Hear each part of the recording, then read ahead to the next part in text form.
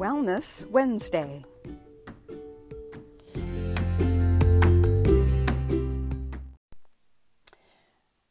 Hi, this is Nancy. Thanks for tuning in to another episode of Wednesday Wellness Nutrition Tips with me. I'm going to be answering a couple of questions that I get asked very frequently.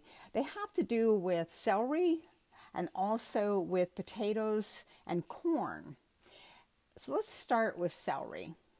Celery is not the world's favorite vegetable. In fact, some people hate it. Others are not really fond of it, but they eat it because they heard that it has negative calories. Now, while a serving is very low in calories, it is not true that digestion of a serving of celery burns more than the 16 calories it provides. Nutritionally, though, this is a vegetable you should consider eating more of. So let me tell you why. Those 16 calories worth of celery provide a whopping 1/3 of your daily requirements of vitamin K, a nutrient vital in both blood clotting and bone building. And the good news doesn't stop there. It's also a great source of folate, a vitamin that is important for nerve function.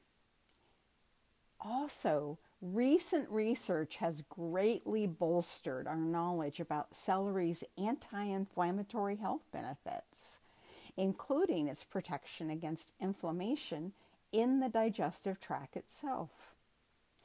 In addition to the aforementioned vitamins, celery contains many health-promoting flavonoids.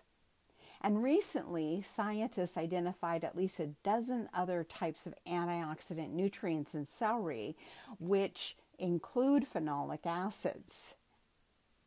To maximize the health benefits, try to use celery within 7 days of purchase.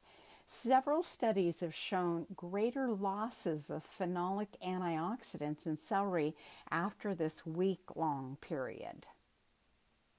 So let's transition to celery juice. I'm asked about it quite frequently because it is quite the craze. Celery juice owes its popularity to Anthony William, who claims he can communicate with the spirit of compassion.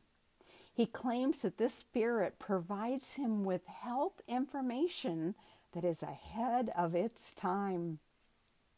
Gwyneth Paltrow tells her followers that Mr. William works outside the bounds of conventional science and medicine. Oh, good. Just the person I want to turn to for nutrition advice. William claims that celery juice contains undiscovered cluster salts, which account for its miraculous properties. Really? The spirit of compassion must have revealed this to him, since it's undiscovered. Really, it's not been discovered in science. No evidence exists that celery juice will accomplish any of his claims, including strengthening the bile, detoxing the liver, or helping the non-existent stomach gland. Still, I'm sure celery farmers don't mind all these claims that he's made. One bunch of celery reportedly makes 2 8-ounce cups of juice, and Williams recommends drinking up to double that amount daily on an empty stomach to experience the purported health benefits. Now, what saddens me is the wasted resources. Consider how much energy and water goes into producing just one bunch of celery. Why not just eat a stalk of celery each day as one of your servings of vegetables if you like it? You get all the nutrients I mentioned earlier, plus a dose of gut-friendly fiber. Also, hummus or unsweetened peanut butter are excellent high nutrition accompaniments. All right, let's transition and talk about a couple of starchy vegetables people love to hate. The general public has limited knowledge about the importance of carbohydrate in the body. And if you want to learn more about carbs, you can listen to one of my previous episodes on carbohydrate as well as glycemic control. Corn and potatoes are both starchy. A serving of either one provides about 15 grams of complex carbohydrate. And in this case, a serving is a half a cup. Now, I want you to picture a healthy plate. If you look up My Plate on the U.S. website for USDA, you'll find a picture, and it shows half the plate filled with vegetables, a quarter of the plate filled with something starchy, and a quarter of the plate filled with something that's high in protein.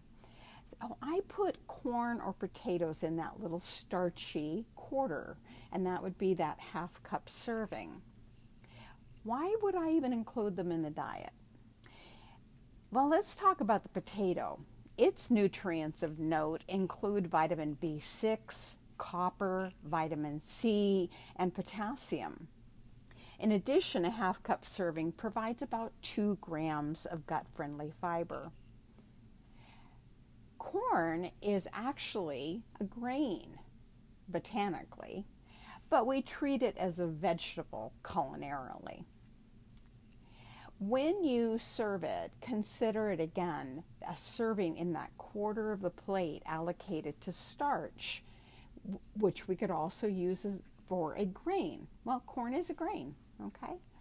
So corn is somewhat well known for its high ratio of insoluble to soluble fiber, and again, a serving provides about 2 grams of fiber. Nutrients of note in corn include pantothenic acid, phosphorus, and vitamin B3. Corn is also a unique phytonutrient-rich plant that provides us with well-documented antioxidant benefits. While there are more nutrient-dense vegetables than corn, nothing beats an in-season, freshly picked ear of corn that's been steamed. Yum. Carbohydrate foods and all foods are more than just the sum of their parts, more than just the individual nutrients that I mentioned, more than just the carbohydrate, protein, and sometimes fat that they provide. Scientists have recently identified the benefits of what is now known as the food matrix. And in future episodes, I'm going to talk about the whole foods principle and why the food matrix is so important. Thanks for listening today. I hope you'll join me again next week when I continue my journey of helping you get good, solid nutrition information. Eat well, eat to nourish your body, and be happy. Goodbye.